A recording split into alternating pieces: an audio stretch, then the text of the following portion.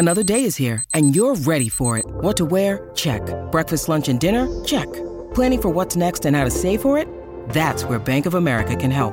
For your financial to-dos, Bank of America has experts ready to help get you closer to your goals. Get started at one of our local financial centers or 24/7 in our mobile banking app. Find a location near you at bankofamerica.com/talktous. What would you like the power to do? Mobile banking requires downloading the app and is only available for select devices. Message and data rates may apply. Bank of America N.A., member FDIC.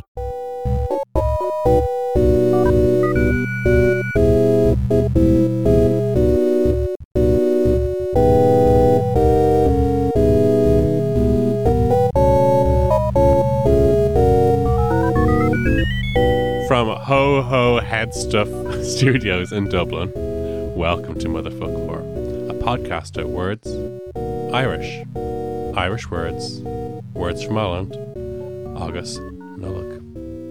I'm Darach O'Shea. I'm Patrick Koivonik. And I'm Geraldine McAvoy. And you're all very welcome to our seasonal end-of-year review Christmas spectacular.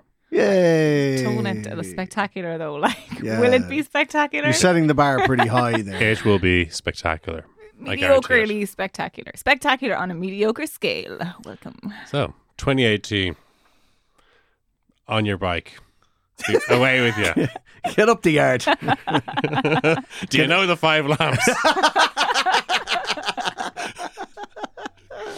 I was at a wedding once, and my friend Pete was getting married, and he's from that area. He's from near the 5 lamps, and his best man was giving a speech, and he humorously dropped in that phrase, "Do you know the 5 lamps?" But Pete's brother had a few vinos too many, and so he immediately answered. He shouted at the top of his voice, right next to the mother of the groom, "Just, you're going to hang us our bollocks off them." It's like, oh God. Yes. It's funny how people will complain about grammar, but then instinctively know the difference between yows, yiz, yizzers, and yizzer. It's just innate. It's a natural grammar. Yes, but that's a Dublin thing though, because... Okay, so I'll translate. Yeah. You know the difference between ye and year. Yeah. Like, ye can sling year hooks, like... Yeah. Although, in fairness, since moving to Dublin, yizzer is a lot more useful, I find. So ye can sling user hooks. Like, that's great. I like that a lot. That's like hands across the border. Like, yeah, I love it. Yeah. You know, it's just connecting people. That's just what I aim to do. Glasnost and perestroika between the dubs and the cultures. Yeah, this is just all we need to do. We just need to swap a few words. We'll be grand then. It's like a cultural exchange program. You just take your ye's and we'll take your ye, and then we'll be done with it. Absolutely. We can all learn from each other. I'll be cold in the ground before I recognise ye. You're ye? Ye. What's a ye? Yiz. The two ye or ye? The two ye's. The two ye. So what I love about it is it's like the two ye's, but if you want emphasis, it's the two of yous. Or if you're from Navan, the two of yous. The two of yous. Yeah, but nobody's from Navan. Navan is an aggressively awful place. I know. It's just... I think that, there's no real difference in all the different towns in Meath. They're all pretty much the same. They're all Navan. It's just a conspiracy. No, Navan. that's completely unfair to the other towns of Meath, which don't get me wrong for a second, I also dislike, but they're not Navan. No. Navan is a special kind of hell.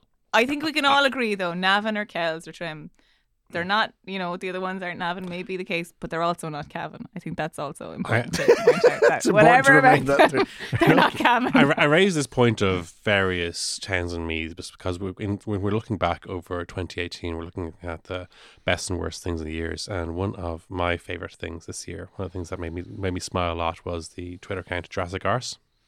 Ah, yeah. El Gary, he'd kill you if he heard you compare Kells to Navan.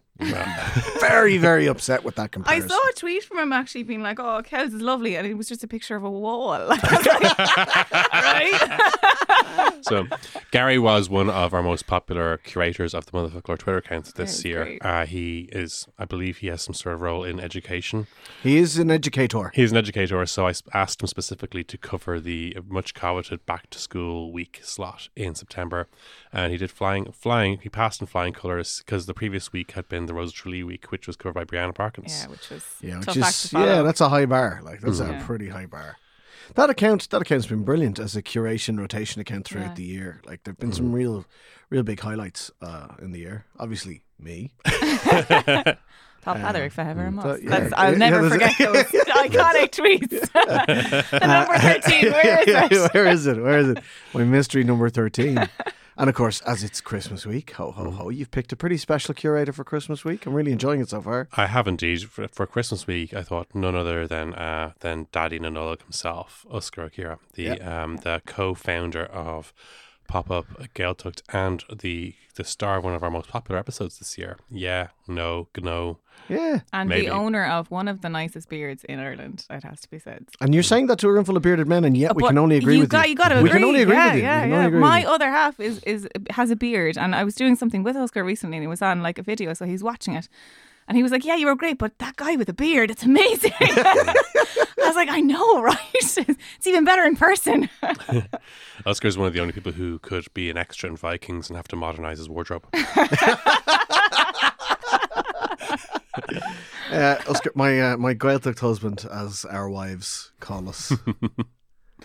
So those two lads certainly have been big parts of the highlights of this year, and certainly in terms of dipping into the social media. And this might be a nice time to review some of the other highlights. Have you had any social media or other, before we get into other music and politics and stuff like that?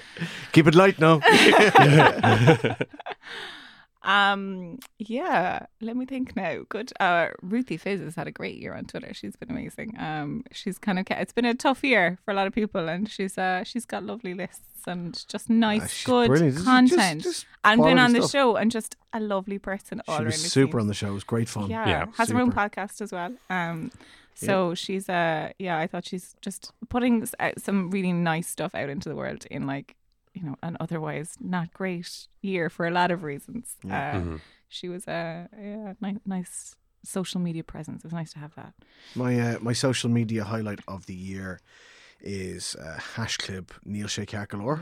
Yes, that was big. Just when we speak about the Irish language and things like that, it was nice, and it was friend of the pod, Ciara Ní, who did a spectacular podcast a couple of weeks ago, 2 weeks ago, and it was brilliant. And she she started this hashtag Neil Sé CGL, Neil Sé Cearcolóir, or It's Not All Right, to kind of just point out more or less the hypocrisy in society that we're as a society, as a nation, we're totes woke. Like, we do not want to offend anyone, and yet when you try and speak your own language in your own land, it's like, oh, what's that the Irish for?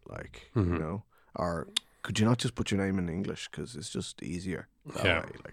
But it's such a thing that is so relatable to so many Irish speakers, and yet nobody nearly talks about it. And it's so weird that it happens to all of us, that you get, depending on the reaction. I mean, I'm doing some research on it right now, and some people have really aggressive reactions to you literally just minding your own business, speaking Irish.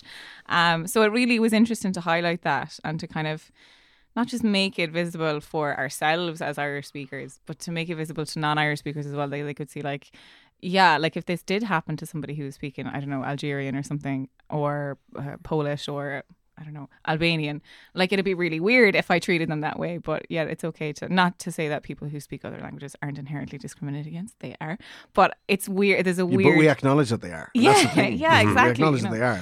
I think it's harder to acknowledge that Irish speakers are discriminated against, or not just discriminated against, but just treated really weirdly. And not always treated badly. If anybody's listening to this going, but I always treat Irish speakers. Well, yeah, absolutely. We can treat it well, but just weirdly. Why you like? And it's things like, if we just go for a little drink and somebody's going to hear us speaking Irish and they're going to come over and tell us what a shit time they had in primary school. And I just or even don't I remember being in a pop-up Gaeltacht once, and I was speaking to a friend I hadn't seen in ages, and we were outside the bar, and it was in a particularly it was in near enough Temple Bar, so there was a few tourists hanging around, and they came over and started recording our conversation, and I was like, bro, this is weird in any language, please stop. We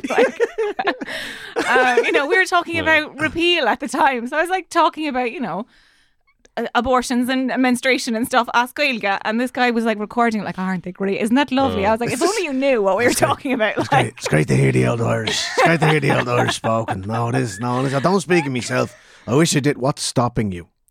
Barla bros need to get some chill. literally every taxi I get home from a pop-up girl, that's the taxi driver. He just came and went. He's just I it's the same one. I love that. No, it was Peg though. Did you ever read Peg? Peg's had a great year, even though she's been dead for 60 years. Yeah, she's had a resurgence. Yeah, I saw a really nice illustration for Nose magazine for Peg's 60th anniversary of her death. Yeah. By illustration by Ciara Kenny. Yeah. Oh my God, it was really good. Check it out. Check out her work. But yeah, it was a great year for Peg. Every year is a great year for Peg. People just don't acknowledge it. Okay.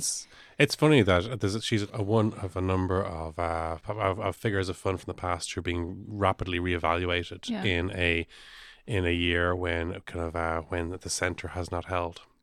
The centre, and she quote Mr. Yates, is not holding at all. We've been reevaluating half of them though.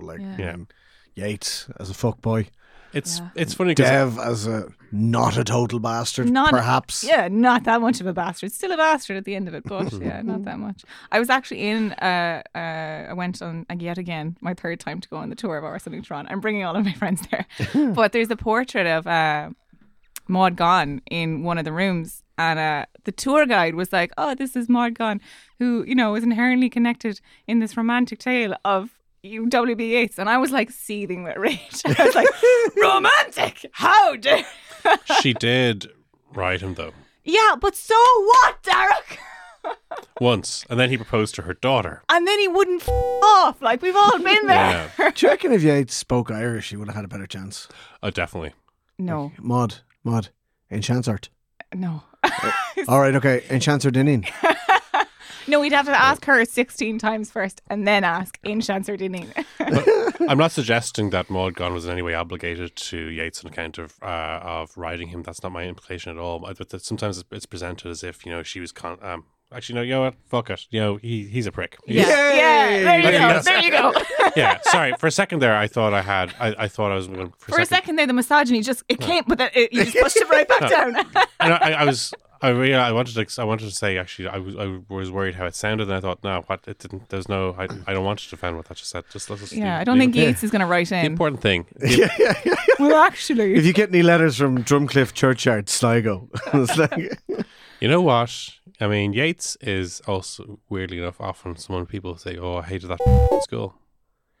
The way it's taught, English. Yeah, I think the way English is taught needs a radical overhaul. But at the end of the day, I just don't care about how much you do or do enjoy. I don't enjoy school. It's just like, isn't it awful? Let's both be on News Talk again to talk about the same subject again, like a week apart. So now, speaking of which, this 2018 has been Blina Gaeilge, and it has brought us many bounties. One of which is that One of which is, and when I say bounties, I do mean small coconut-filled standard chocolate bars. Also known as the worst celebration. Right. Well, we won't have an argument on this because it'll be V all over again. But how dare you? Well, one of the things that has happened in Blina Gaeilge is we have had somebody has cracked this nut that that there are some people out there, who they were minding their own business. There's innocent children, and someone spoke Irish to them, and their childhood was ruined.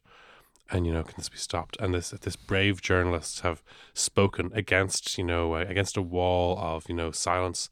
They have dared to come on the radio and say that they didn't like Irish, and it was very brave of them. It was inspirational, but we're cultural terrorists. That's it, isn't it? Somebody has finally stood up to those people who teach and speak Irish, because some fella who, his French is fluent from school, but he doesn't know what the French word for fluent is when you ask him. That guy. Fluent. It's been... Yeah, that's it. I'm sure that's it. It's been a poor year for discussion of the Irish language and Irish language related issues and the broader mainstream media. It's been a very poor year in that we have lots of people who in our circle have tried to defend and articulate beautifully in the face, but then... I'll be honest with you, right? I don't think it was a poor year in particular. I think Blina Gaeilge leaves a lot to be desired for, because it's supposed to be a year where the government is promoting the Irish language, and they've sort of let us down. They've let the whole country down on that issue. But there have been some highlights, and one of it has been basically the media, the mainstream media, the English language media, and in particular the reactionary, contrarian elements of it. Not going to mention any particular radio stations, but it rhymes with booze talk. Just basically giving themselves enough rope to hang themselves, and eventually people just got so sick of listening to gobshites talk about their shit time in school 40 years ago. So people have gone on to talk about the Irish language, and Bláthnaí Cuffey did a wonderful documentary this year, and she fought the good fight on many occasions. Gardine's been on the radio defending the Irish language. I've been on the radio defending the Irish language. We got a lot of positive feedback about this podcast and how we changed for some people, not trying to big ourselves up too much, but how we literally saved the world. We did, we've saved the language. It's safe now. Yeah, UNESCO, take away that endangered status. We've saved it. You're welcome, guys. Just how it's for some people changed the narrative around the Irish language and has made it something that they can connect with and feel better about. And the fact of the matter is, when all you can get to oppose it on the other side is Ivan Yates and Niall Boylan, you've won.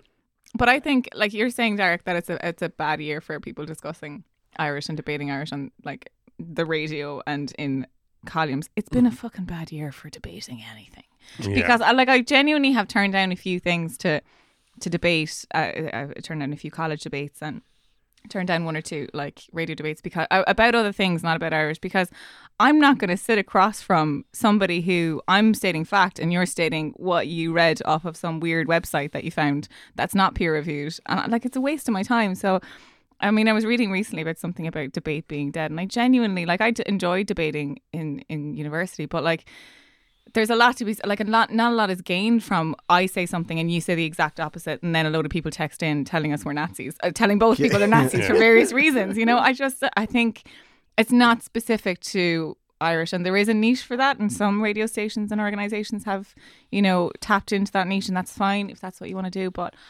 I'm done with it now. Yeah, it has been a kind of a bad year for public discourse in that regard, and we're going to have the texts and the tweets coming in like, how dare you say it's been a bad year for public discourse? I demand you debate me. I just want to debate, guys. Get out. But one of the problems is when you sit down with someone completely and totally unreasonable, and I don't believe you shouldn't talk to people. You should always try and talk to people and try and win them over graciously to your side and all that.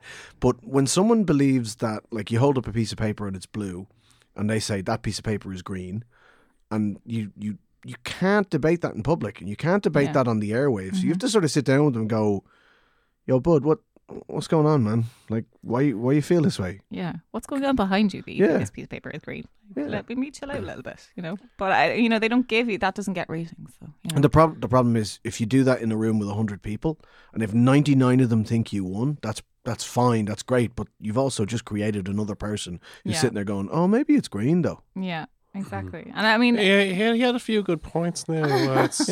I did think there was a bit of a shade of green off it when you looked in a certain light, But of course, we're not talking about pieces of blue paper being green. We are talking about some objectively horrible shit that people believe. Yeah. And you just talk to people. I don't believe in completely ignoring them and belittling them and mocking them. Okay, I mock them a little, but don't publicly debate someone who just doesn't have any facts, doesn't have any knowledge, doesn't have any.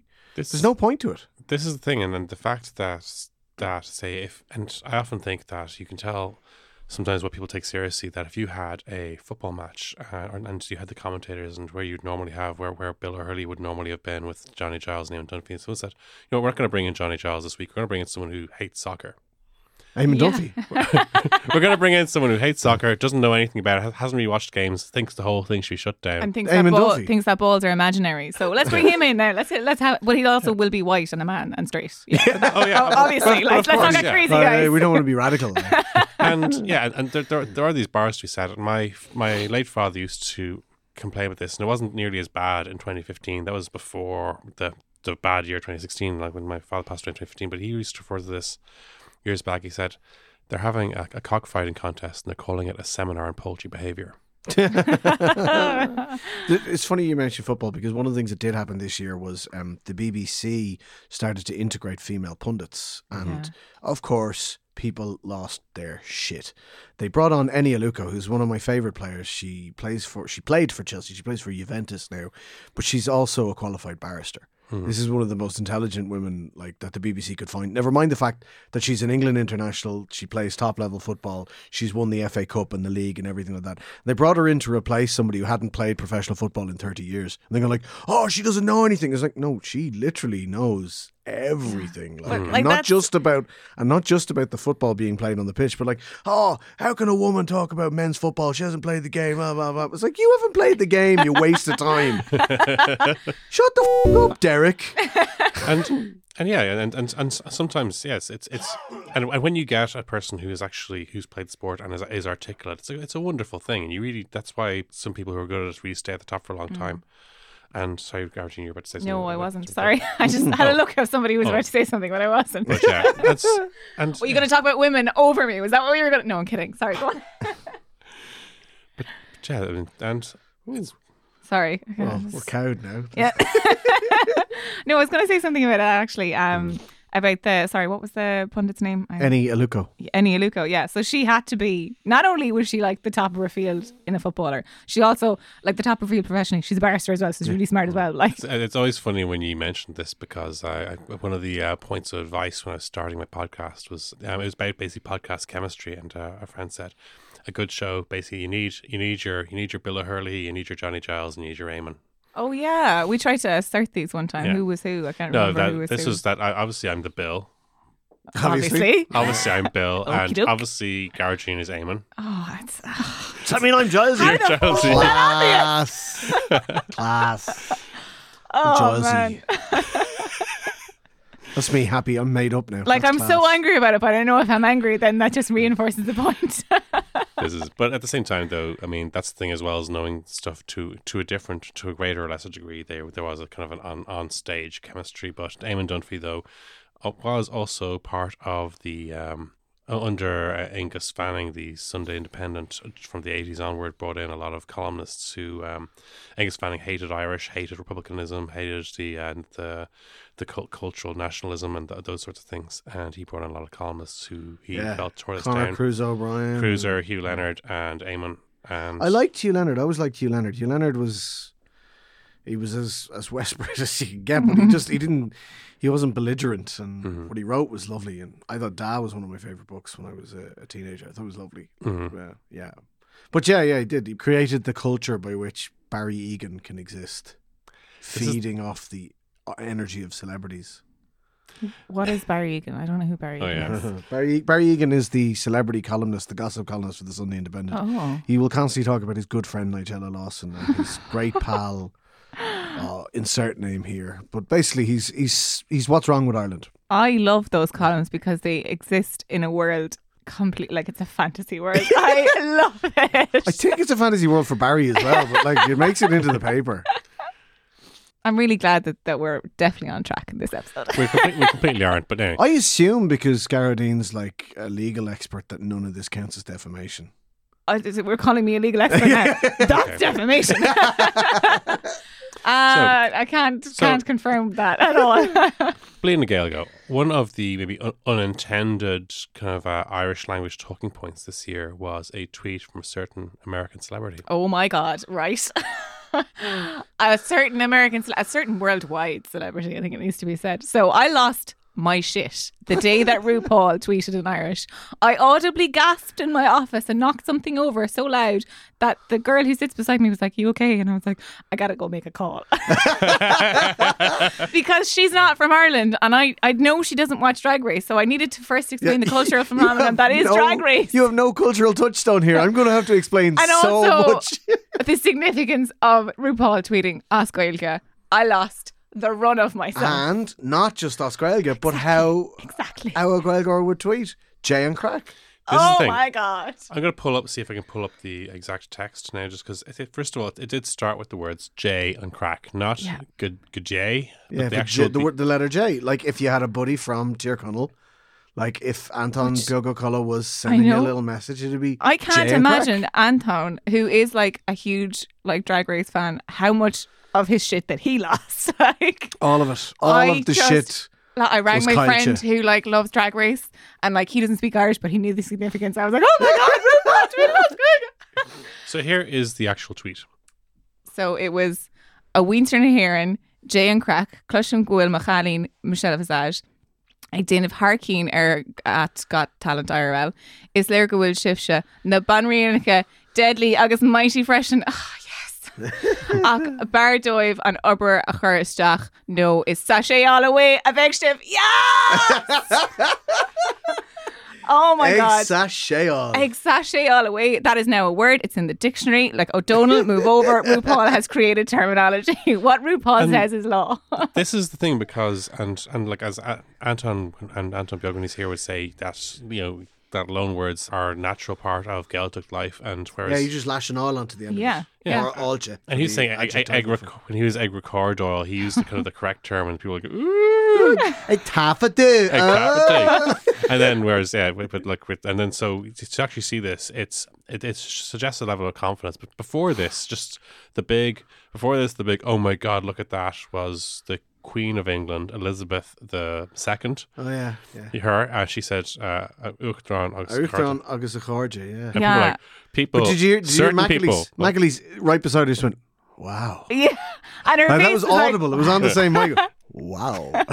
but like that was my reaction, but like multiplied by, you know, infinity, because the real Queen just checked in. the real Queen tweeted us. And at the time, so the filming of Ireland's Got Talent takes place in the Helix, and I work in DCU in the building next to the Helix. So I spend my lunchtimes hanging out outside the stage door waiting to see Michelle Visage, so I could be like, if I breathe the same air as you, and you often breathe the same air as RuPaul, then if so facto, me and RuPaul are friends. Like, that was my logic. And then RuPaul tweeted, that's Gaeilge, and then I had to be sedated and carried home for a while. It's just the best thing ever. My favourite thing about it, what gave me energy about the whole thing, was the people complaining. Like, she obviously didn't write it herself. She got somebody to write it. It's like it doesn't matter. It's also, like it's just like when Tato announced that they were going to do bilingual packaging. They said, we're going to put the flavour and the stuff on the packaging in Irish because we think it'd be cool and people like to do that. Yeah. And I was happy. Loads of people were happy. But I remember somebody said to me, oh, it's just a gimmick. I was like, I know. Yeah. It's a gimmick. We get a gimmick. Somebody has looked at this small population of minority language speakers and said, you know what? We need a gimmick to get them interested. Yeah. It's like when, so you know those things that you get your name on, you get like a little name tag with like a little cup with your name on it. Like, so Irish language, people with Irish language names never get those. So no matter what it is, if it has my name on it, I don't care if it's a toilet roll holder, I am buying that. It was like that, you know, it was just for like those people. We need more garaging nameplates in the just shop. put my name on anything, I'll buy it. Too many borts. But like, it was like that. Like, there was people being like, Jay is not in the Irish language. Oh. Like, get out. It's RuPaul. She can say whatever she likes. Also, she probably did write it herself because that's the magic of RuPaul. So, effectively. But I do think that being a drag queen gives you certain attention to detail and a certain attitude to perfection and show personship. If RuPaul spoke Irish, that is how RuPaul would speak Irish. Like, she would reinvent the language. I have no doubt about it. That's what we're missing. That's what we need. We just need to get RuPaul on board with all of that sass. And meanwhile, on the other side of the Atlantic, straight icon Ed Sheeran writes an entire song, translates an entire song into Irish and gets no praise at all. Yeah, but he does have a tattoo, Gaelic ink on his arm, and I will never forgive that line in that song. Oh yes. Or so there's that line in that song, Galway Girl, that was assaulting our ears for many a month this year. Yeah, worst thing the Brits have ever done to us. Yeah, the worst thing ever, like, bar nothing. And there's a line in it that this Irish girl who's playing a fiddle in an Irish band in the bar on Grafton Street. I know the song. Yes. She played the fiddle in an Irish band and she fell in love with a black and tan. That's what she did. And then she says something like, what's the Gaelic ink on your arm? Like, who's this Irish girl who's calling it Gaelic? Because I just want to talk. Hey. It was as I was recently corrected by a mutual, by a friend of a friend on the internet. Sometimes people up north of Dublin refer to Irish as Gaelic, and we need to respect differences and love everyone. Who are these people? Excuse me? I'm sorry. I should clarify here. When she said, what's that Gaelic ink on your arm? It was a tattoo of Jason Sherlock. It's a tattoo of Jason Sherlock on the forearm. Just a portrait of J.O. Yeah. And around it with musical notes and words, boom, boom, boom. And let me say J.O. J.O. Oh. So that was the Gaelic ink on the arm. It's on Ed Sheeran's left arm. Yeah, okay. Well, then I forgive her on that one. It's fine. Yeah. But yeah, so in addition to that song, he also translated one of his most popular songs, a frequent feature at his first dances at weddings, Thinking Out Loud to Exmina Vosart, and it was on a album, a CD produced this year. Yeah.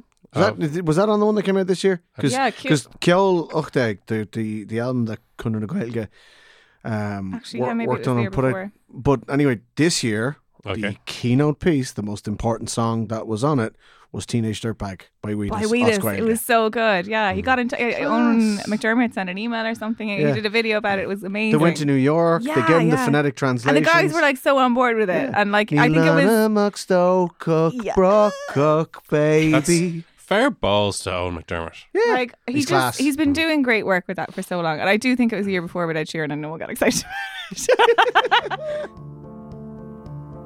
I'm Connor Reid, and this is Words to That Effect, a literary podcast of the curious, the intriguing, and the unexplored. With in-depth research and expert guests, I answer the kind of questions you know you need the answers to.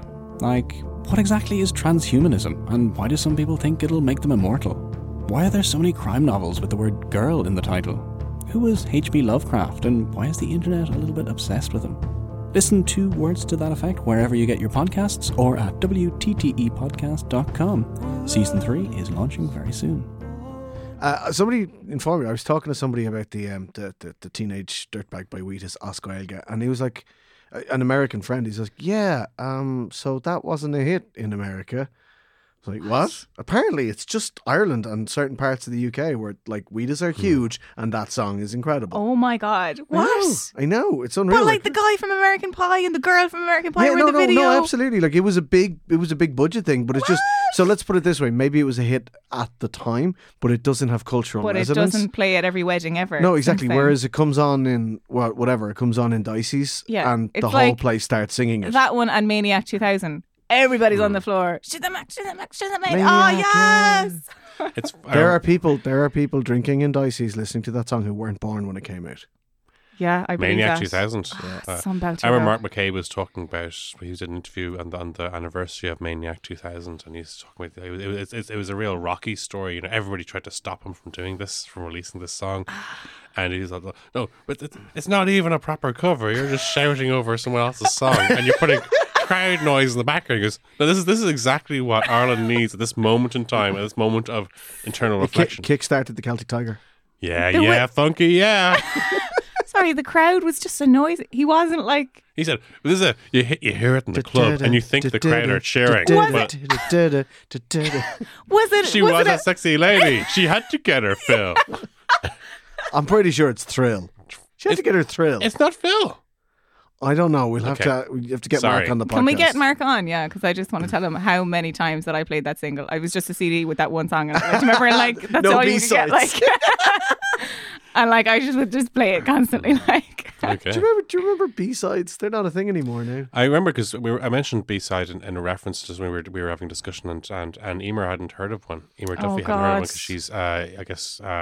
A child of the digital era. She's a child of the digital era. I guess that like she never had an I LP in her remember house. B-sides of But I mean, tapes. You turn yeah, it around. exactly. And like the thing is, even when CDs started to come out, you know, when singles came out on CDs, they were still called B-sides. It was Yeah. the two tracks that And then you weren't going to got- be on the album yeah. that you got on a single. Like, yeah. They were usually shite. I mean, that's Usually, a yeah, B-side. because they weren't even going to Yeah. make the album. Yeah. Like, yeah. Or it was like a dance meme. Like, But now it's ridiculous, right? The singles chart is gone mad because our good friend, Ed Sheeran, he like gets 9 out of the top 10 spots whenever he releases an album because you buy each track individually. or on you Spotify just play it or on whatever. Spotify. Like, This takes yeah. me on to one of the next things. One of the I guess one of my 2018 highlights is my favorite podcast that isn't from the Head Stuff Podcast Network. My favorite international podcast is called Hit Parade. It's presented by a man called Chris Molanphy, and it's a history of the pop charts. Basically, the economics and the business side behind the music business, as well as the cultural significance of various artists. One of which is he looks at the actual history, how in the 90s there was a war declared on the singles after Live Aid. The top 40 was no longer a scientific measure of what people actually liked anymore, because you had charity singles, you had event singles, things like that. And then when CDs came out, then the price difference between a single and an album wasn't big enough to justify people buying a single every week, which they used to do in the 70s. I'm glad that you're a nerd in every aspect of your life. It's not just here. It's just so heartening that like you just have this like weird interest, and so it's so lovely. Like Derek is the cutest person alive. He's just so sweet in his interests. I'm afraid you lost me at a podcast that isn't on the Head Stuff Podcast Network. Yeah, I didn't know there was such a thing. I mean, Head Stuff is some great shows. I just want to say that this is every time a new episode of Hit Parade lands, like, yay, new episode. There's this brilliant comparative study of Tom Petty and Prince that was just brilliant. Oh wow! And about I'd listen to that, called actually. the Petty Prince. They started and it. they both got their first top 10 single in the first year in 1979. How long are the episodes? They're about an hour long. Just beyond commuting. Yeah. I'll give it a bash. And yeah, he talked about how they were at war with their labels for most of their careers. And then there's a brilliant comparative study of Elton John and George Michael, which is just really beautiful. And They were good buds, weren't they? they were indeed. And it was just it's but yeah, have you other podcasts you enjoy? Yeah, so on a recommendation from Alan McGuire of Juvenilia and Ellen Tannum of Juvenilia, I started listening to The Adventure Zone, which is just beautiful. It is three brothers and their dad playing role-playing games. And that doesn't sound funny, but they're absolutely hilarious. They're brilliant. And yet you just get so sucked into the story. Like you're actually just listening to four nerds from West Virginia playing Dungeons and Dragons, but you get so invested in the characters and you're like, oh my God, oh, I really hope that his sister's okay.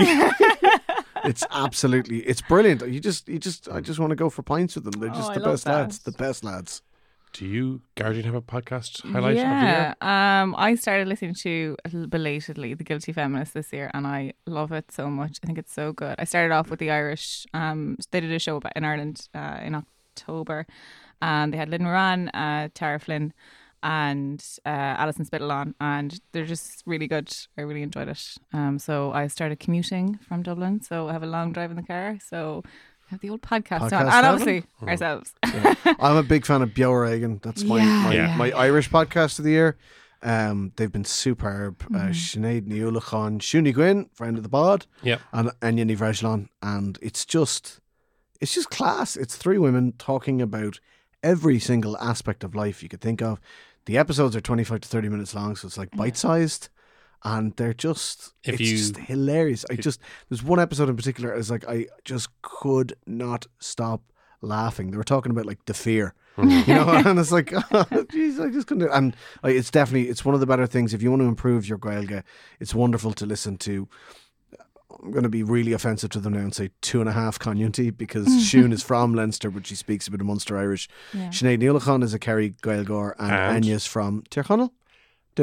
But users of folklore.ie and Tanglan.ie might recognise Sinead. They might recognise Sinead Niulachan because she does about 2/3 of the Munster pronunciations. Yeah. So every now and again I'll be listening to Beo Regan and Sinead will say a word and I'll go, oh, I've heard that before. It's her. It's herself. But then I think when we do look back on 2018, there's probably one very large event, one large historical event in Ireland, and we don't want to.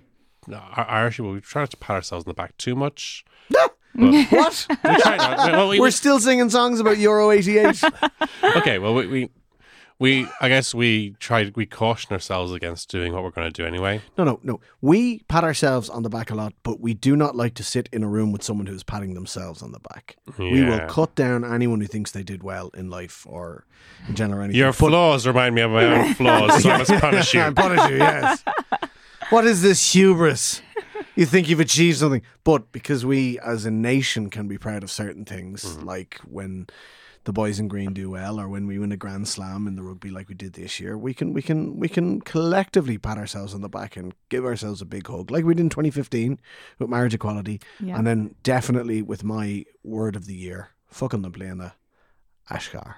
Indeed. Ashgar is clearly the Irish word of 2018. Normally I'd run a poll, but it would only be an academic exercise. No, it has to be, and I'm not going to cry doing this. I promise I won't cry. But it was an amazing year, and I'd say I quite hasten to use the word amazing because it was pretty shit for a lot of it, and it's a pretty shit thing to have to do. Anyone who was involved in marriage equality, it says to have to knock on doors and ask for your rights is pretty shit. But what Irish people did and what Irish women did in particular was amazing in terms of just entirely grassroots. I mean, it was just normal people who were never politically active before, who decided, I'm not taking this anymore. Not just in 2018. I mean, this movement has been coming for 35 years, realistically, but got going in the last 5. And then this year was the year. I mean, it's weird now because I'm part of Lawyers for Choice and we're currently watching the legislation go through the Dáil and go through the Seanad. And while we have concerns about it, whatever, we have to keep reminding ourselves that like this time 12 months ago, like we didn't even think that it was going to be a referendum, you know? And I think it goes back to what you were saying earlier about debates on radio and stuff and how people are done with debates, because we had all of these awful debates and they were so harrowing that you had to sit and listen. I mean, I don't think I'll ever forget the feelings I felt when I watched Clareburn Live, the Clareburn Live show before. It was just the worst thing I've ever had to sit through. But people didn't care. People didn't care that there was a 50-50 on the debate. They were sick of it and people knew what they knew. And I remember my supervisor saying to me a couple of days before the vote that like generally Irish people are good people. They're going to do the right thing. They're going to do the loving thing. And that's what they did. And now I'm going to stop because I'm going to cry. I remember shortly after that Clareburn debate going out canvassing, knocking on doors and asking people. And to be fair, like while people are good and while people want to do the best thing, you ended up with weaselly tactics from one side. And that had to be undone on the doors, you know. So you're listening to people going, "Oh, but I heard this on the telly. What about this? What about this?" Yeah. And you just sit down, you just palm open, and you just go, "Look, that's not happening. It's not like that. That's not the way it is." But those personal connections and those thousands and thousands of volunteers who went around knocking on doors, like you certainly hear lots about the big figures and how important they are. And don't get me wrong, like the Tara Flynn, Shibangi Karmakar, Steffi Lord, Sinead Redmond, Kathy Shields, Alva Smith, Deirdre Duffy. You could name women who just made a difference in Anna Cosgrave that, you know, that made a difference. But there were thousands and thousands more going out, knocking on doors, opening their hearts to people, putting themselves, you know, out there and at risk in some cases. I remember one time we had the dog set on us at one stage in Clondalkin by someone who was but they definitely made their mind up, shall we say. Yeah. But to be greeted with a population that was willing to talk and willing to listen and yeah, like this shitty radio debate, it was poisonous, it was damaging, it was upsetting, and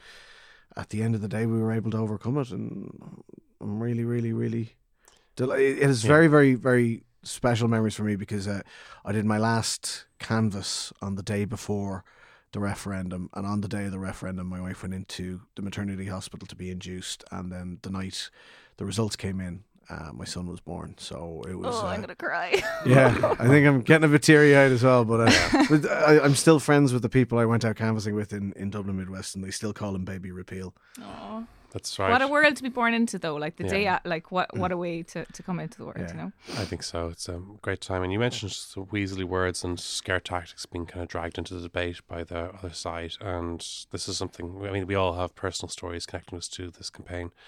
And something that obviously connected to myself was that a certain disability issue was dragged into this.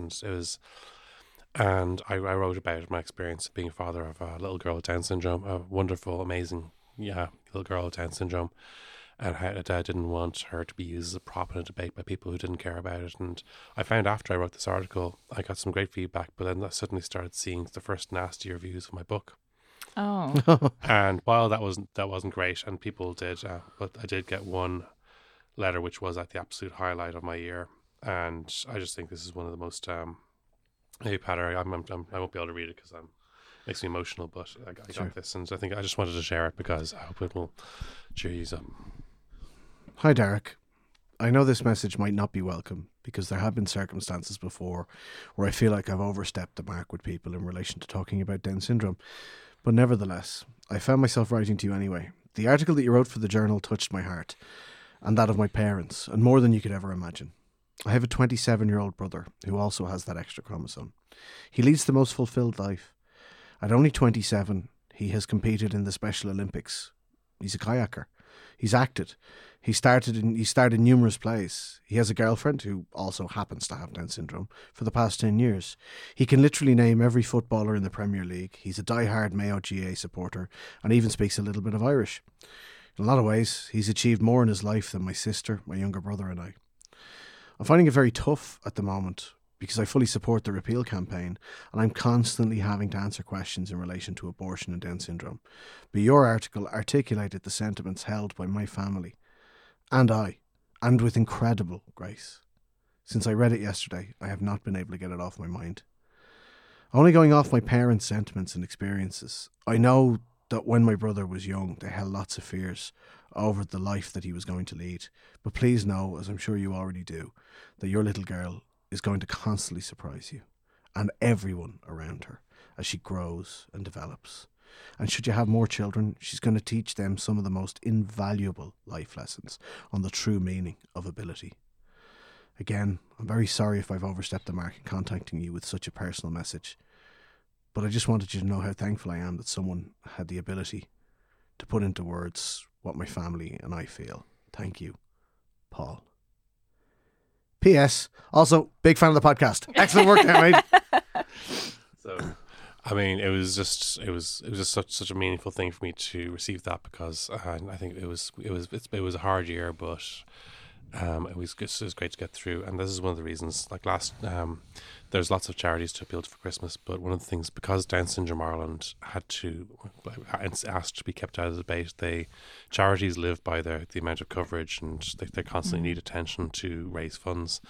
And because they took a very honourable stand of staying out of the referendum, they limited the amount of exposure, their ability to raise funds. So I would love if some of you considered making a donation to Down Syndrome Ireland this Christmas. In all of that, obviously there's other charities too. I know you both have charities you'd like to give a shout out to before we wrap up for Christmas. No, humbug. No, I'm only kidding. Big props to what Alone are doing with older people, and what Focus Ireland are doing with the homelessness crisis and inner city helping homelessness. And one of the other things that we've seen this year, and one of the bad things, because there's no resolution to it at the end of the year, so we can pat ourselves on the back all we want over the great work we did with repeal. But there's 10,000 people without a home for Christmas. There's 4,000 children, and it hurts to say it. There's 4,000 children out there, and Santi's going to have to find them in emergency accommodation. Whatever you can do to alleviate that, that's my Christmas wish. Yeah, and obviously, those are great charities, so contribute if you can. But if anyone was interested, ASN Abortion Support Network is a charity in the UK which supports Irish women who have to travel for abortion. And unfortunately, even with this legislation that we're going to have, there still will be people travelling. And ASN have been doing amazing work for decades. The people involved there have been just amazing. So please consider contributing there if you can. Great stuff. Excellent. So that's what I just want to say. I want to thank everyone for all your support of this podcast this year. It's been a great thing to be involved in. I expect the Motherfoclóir podcast will be going on hiatus. I expect around March time, just because. Yes. Breaking news. News. Because because we all hate each other and we don't want to. We're just taking a really break. tough to We're be in all the going same solo. There's basically just there's going to be we all have lots of people are moving on with their lives in very interesting, exciting ways. You are moving on with your lives without me? What? And we will be taking a little time to take stock, and we'll be coming back bigger and better and badder. Who knows? We will be taking some time to reevaluate. We got like 3 months left or whatever. Let's just go out with a bang. We do indeed. We're going to go out with a bang. But the important thing is just that for this year, I have just had the privilege and honor to meet some fantastic people, to have them come on here and to get to communicate with you, our listener, every week. I do feel lucky and grateful for that. Our listener. Just the one. That one guy. I'm speaking to the specific listener who's listening right now. You know who you are. We thank you for being our friend.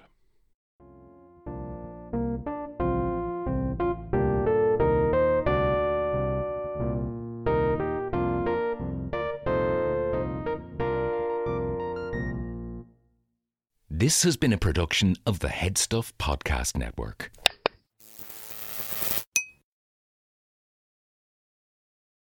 Nope.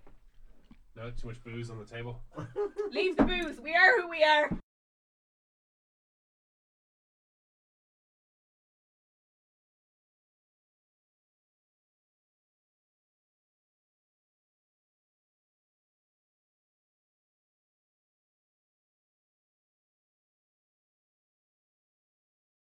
I was worried I was going to lose my cool and say stupid shite, but I think I did okay. I don't believe you. It's just the regular stupid Just a regular stupid shite,